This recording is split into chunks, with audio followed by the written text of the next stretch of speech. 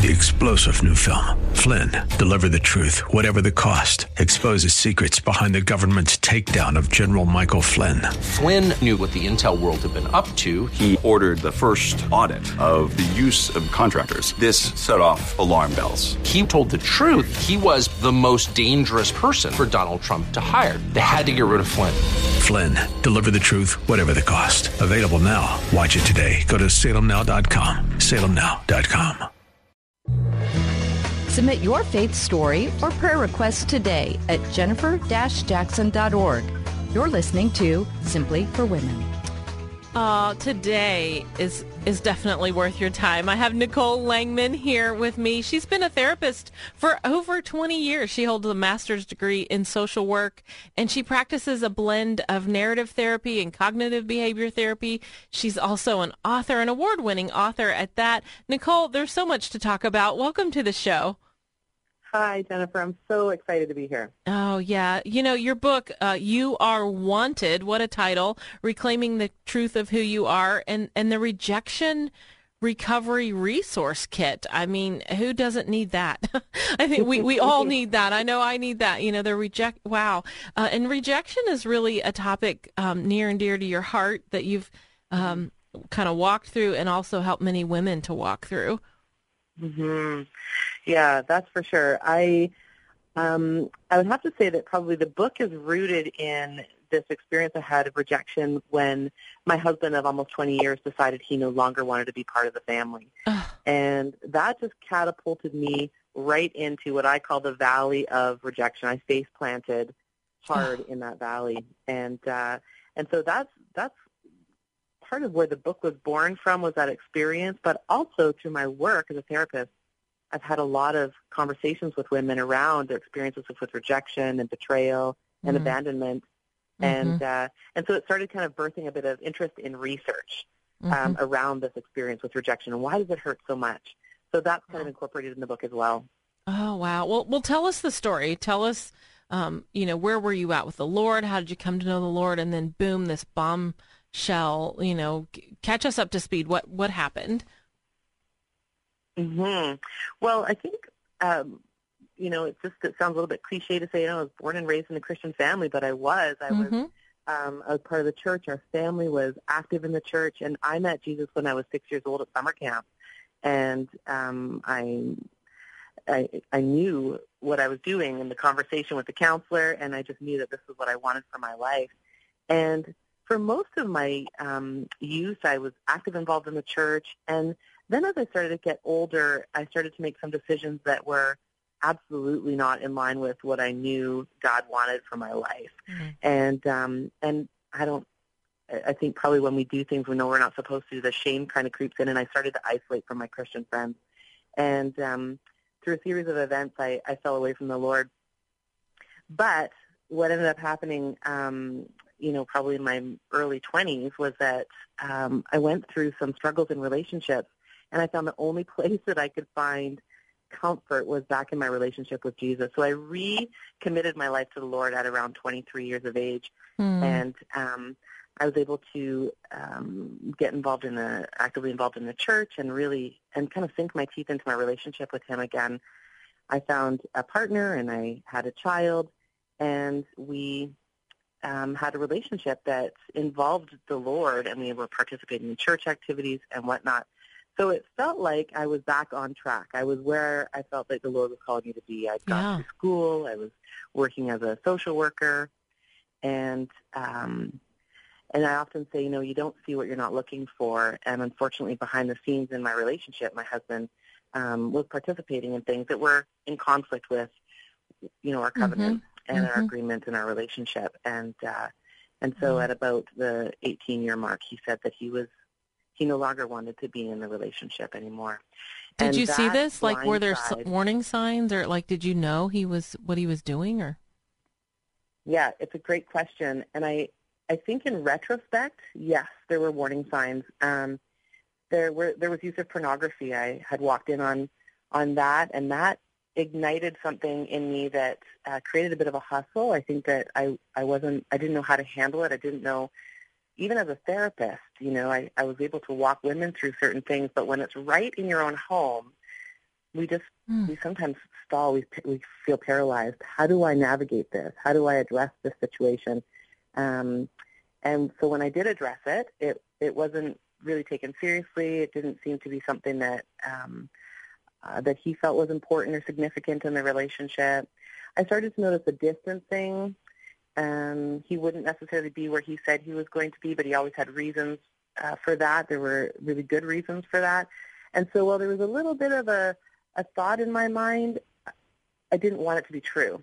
Mm-hmm. And so I didn't pay a lot of attention to it. And then one day that he shared that he was done. And I can just say, like, that didn't actually change the living situation. He declared that he was done, but we didn't know what we were going to do in the next steps. Like, how does that look? Telling our child, telling our family, how do we?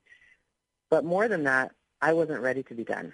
I was devastated, and I wanted to fight for this relationship. And so we stayed in the same home for about 7 months after he said he was done. And I did what I call the hustle, right? When you were fighting for it.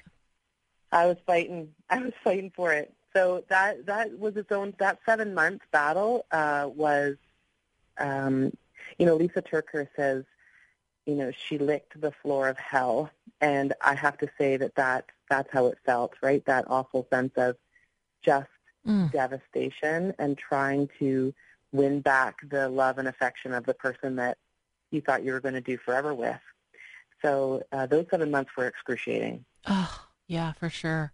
And then was it a roller coaster? Like at any time you thought maybe there was a glimmer of hope and then you were just crushed all over again? Yeah. Yes, exactly. It was an absolute roller coaster. I didn't know who was going to come to the door from day to day. And some days the man who came through the door was full of remorse. Yeah. And I would say, okay, what's happened? Like, what's happened here? And then the next day he would be flat and disconnected again. And so there was this constant daily struggle. And I remember driving home, thank you, Lauren Daigle, for some of her music. Yeah. Right?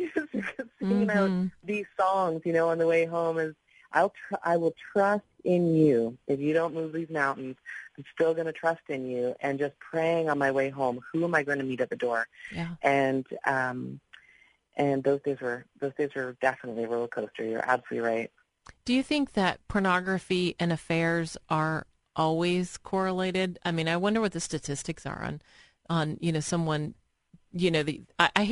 I meet with so many women and they say, my husband has a pornography problem, and I just wonder if an affair is imminent. Yeah, I don't know that I can say for sure. I don't, in my opinion and my experience with women and also with couples, I don't think one necessarily means that there's a leading to another. Mm-hmm. I do think that pornography is a problem in a marriage. I don't know that a healthy marriage and pornography can coexist.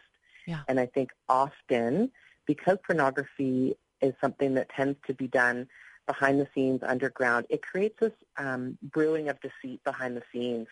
And I think that when we start dabbling in deception, it becomes a door to other things. And it doesn't necessarily mean that people are going to walk through that door, but I think that it can create this kind of a recipe for disaster. So it is, I've heard it spoken as it's kind of the gateway, but that doesn't necessarily mean that people are going to move into the next level. Mm-hmm. Well, Nicole, we have just a few minutes left on this show, but let's walk through this valley of rejection. How do you begin to heal the hurts and move out of that? Yeah, well, I say that rejection is a soul wound because we were created by God for connection with Him, and connection with others. And so when we're wounded at that soul level, I think it can cause us to really make some choices that might be extra harmful. We might seek acceptance from other places or to kind of fill that soul wound. So what I really encourage people to do in that valley of rejection is to, recognize the wound. The first step is, what is it that I'm feeling here? This anger can kind of flare up and trump all the things, but right at the root of the thing is that sense of woundedness and brokenness and hurt. that rejection and betrayal, they harm us at a soul level. And so for me in that valley, that was really about just getting right out flat on the floor at the feet of Jesus and just saying, I'm devastated. He's not afraid of our pain. He wants us to bring our pain to him. And that the story of rejection can sometimes create this thought of I'm rejectable, I'm unlovable. So remembering who God says we are, remembering who he says I am was the first step towards wholeness, remembering that he says that I am adored, that I am pursued, that he loves me, that he died for me. These are the things I had to remember about myself. And if the King of Kings says that I am worthy of death, then it doesn't matter what any human says. No, I'm not rejectable. Isn't that true? Wow. Well, we're running tight on time, but in the next, few seconds, give us a few things that someone that's listening right now that they could do even today. Today, I would suggest that you bring the pain to the Lord, that you would say, God, I am broken, I'm wounded. Turn open the Psalms, break open Psalm 18, remind yourself who the Lord is, and remind yourself who he says you are. Seek out a good Christian counselor who can walk you through some of this hurt. Seek out leadership from your church who can pray for you. Yeah. This is a big wound, and it's worthy of attention to address. Oh, that is so good. NicoleLangman.com. I want you to go to NicoleLangman.com, and we're right in the middle of rejection. I hope you'll stay with us on the next episode because we're going to dive even deeper. Thank you for joining today. I'm Jennifer Jackson, and you have been listening to Simply for Women.